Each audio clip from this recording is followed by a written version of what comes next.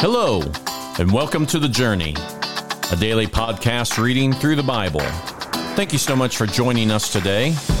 As you listen, we're going to be using the New Living Translation of God's Word. Let's start today's reading. Today we continue the Apostle Paul's letter to the Romans by reading Romans 11 through 13. I ask then, has God rejected his own people, the nation of Israel? Of course not. I myself am an Israelite, a descendant of Abraham, and a member of the tribe of Benjamin. No, God has not rejected his own people, whom he chose from the very beginning. Do you realize what the scriptures say about this? Elijah the prophet complained to God about the people of Israel and said, Lord, they have killed your prophets and torn down your altars, and I am the only one left. And now they are trying to kill me too. And do you remember God's reply? He said, no, I have 7,000 others who have never bowed down to Baal. It is the same today.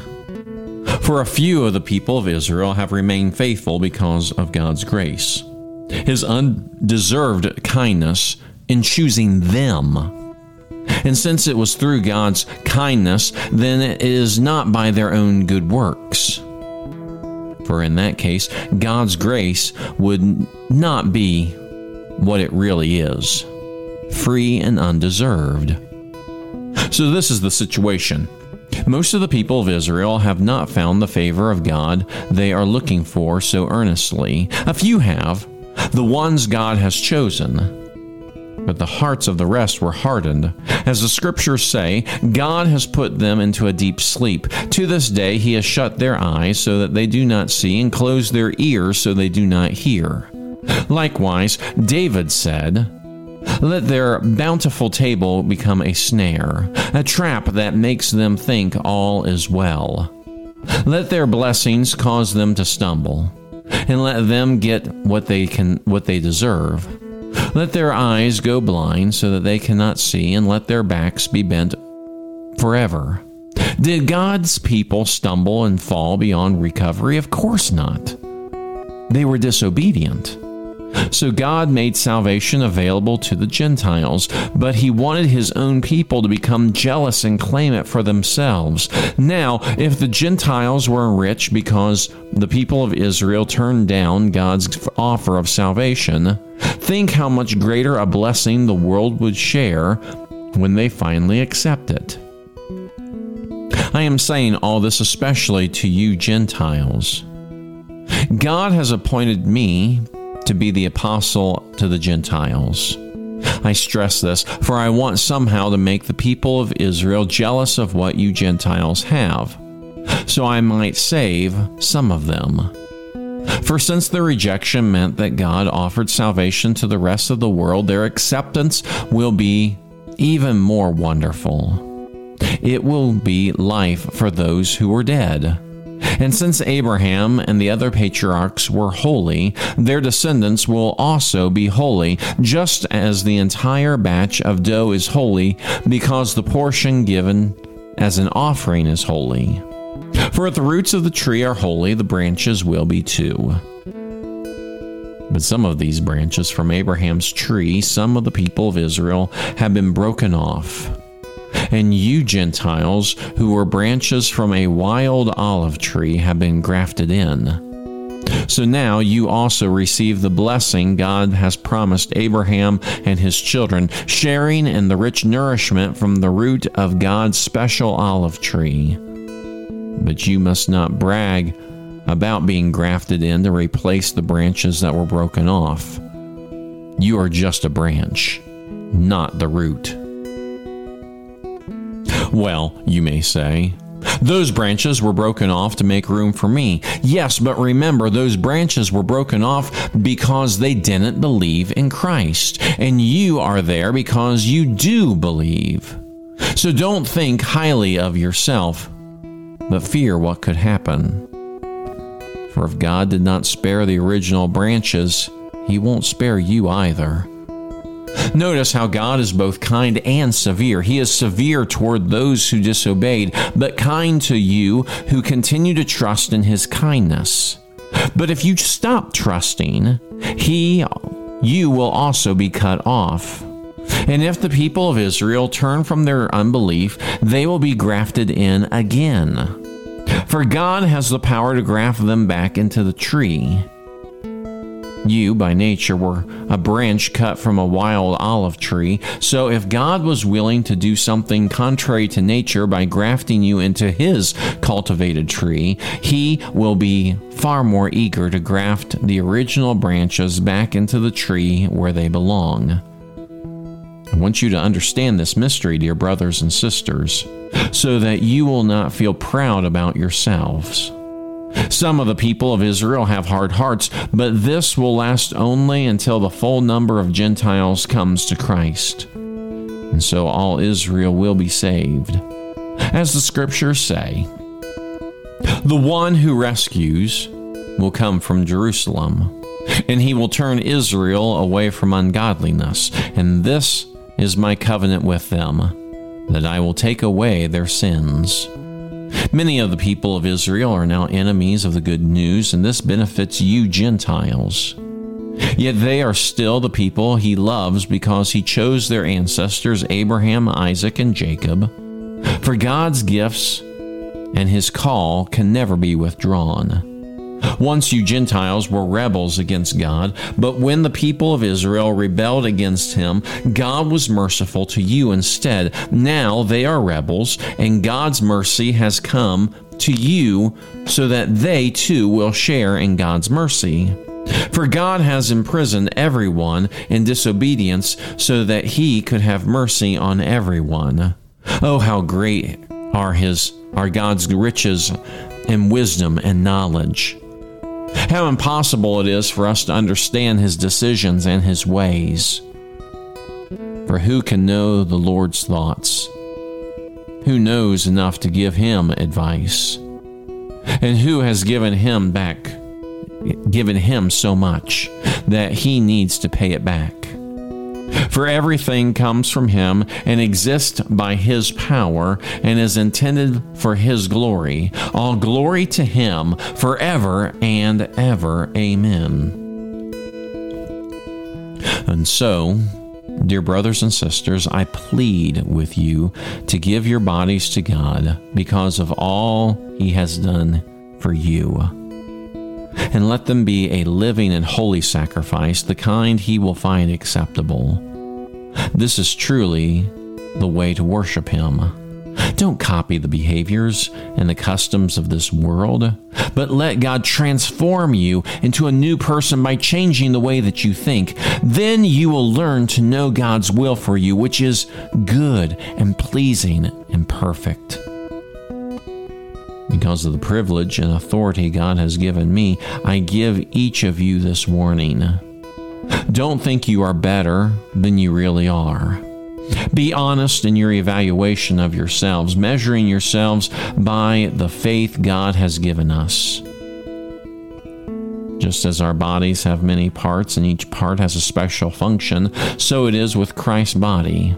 We are many parts of one body, and we belong to each other.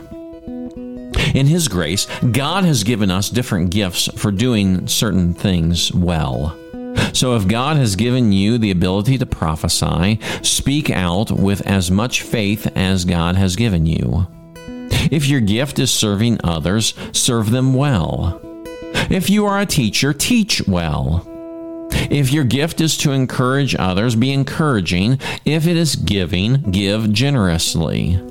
If God has given you leadership ability, take the responsibility seriously. And if you have the gift of showing kindness to others, do it gladly. Don't just pretend to love others, really love them. Hate what is wrong.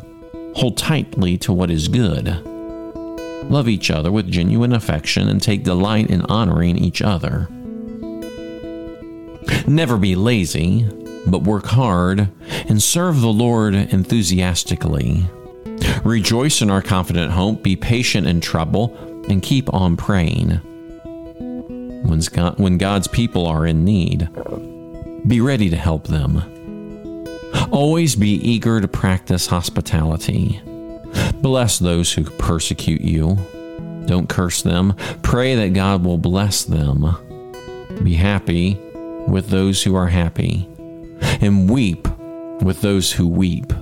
Live in harmony with each other. Don't be too proud to enjoy the company of ordinary people, and don't think you know it all. Never pay back evil with more evil. Do things in such a way that everyone can see you are honorable. Do all that you can to live in peace with everyone. Dear friends, never take revenge. Leave that to the righteous anger of God. For the scriptures say, I will take revenge. I will pay them back, says the Lord. Instead, if your enemies are hungry, feed them. If they are thirsty, give them something to drink. In doing this, you will heap burning coals of shame on their heads. Don't let evil conquer you, but conquer evil by doing good.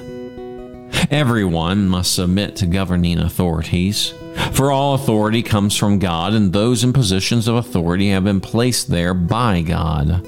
So anyone who rebels against authority is rebelling against what God has instituted and will be punished. For the authorities do not strike fear in people who are doing right, but in those who are doing wrong.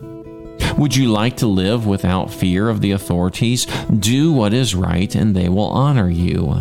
The authorities are God's servants, sent for your good. But if you are doing wrong, of course, you should be afraid, for they have the power to punish you. They are God's servants, sent for the very purpose of punishing those who do what is wrong. So you must submit to them, not only to avoid punishment, but also to keep a clear conscience.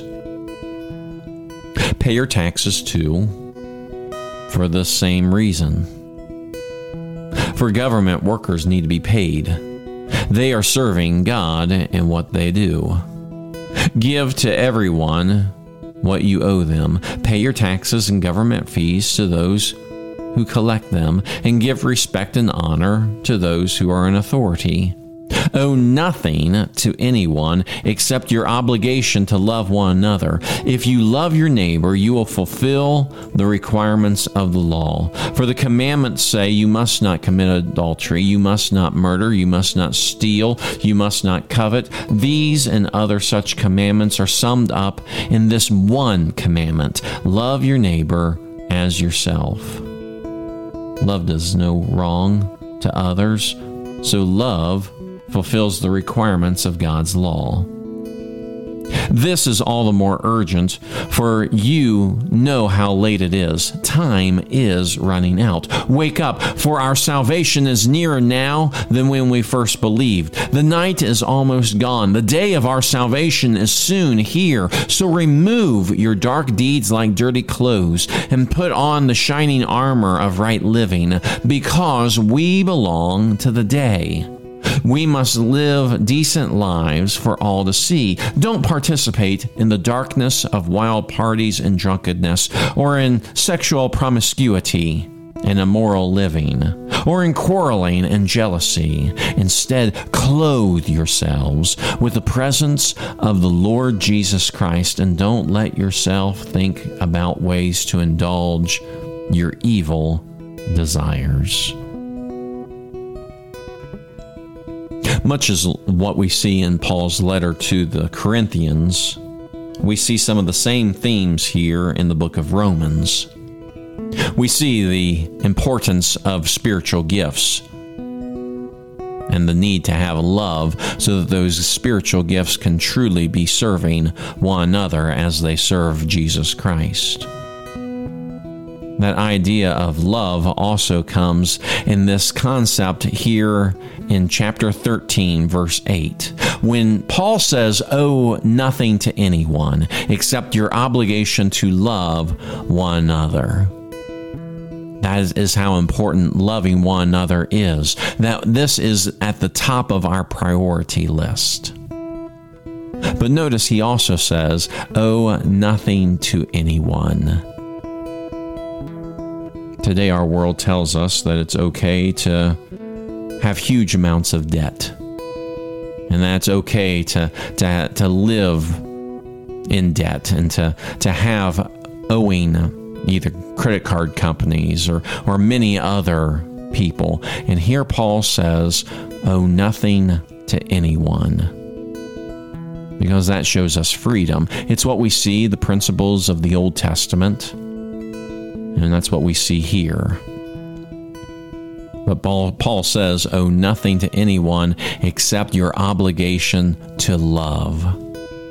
That needs to be our priority. Not our possessions, not how much wealth we can accrue, but that we are going to love one another.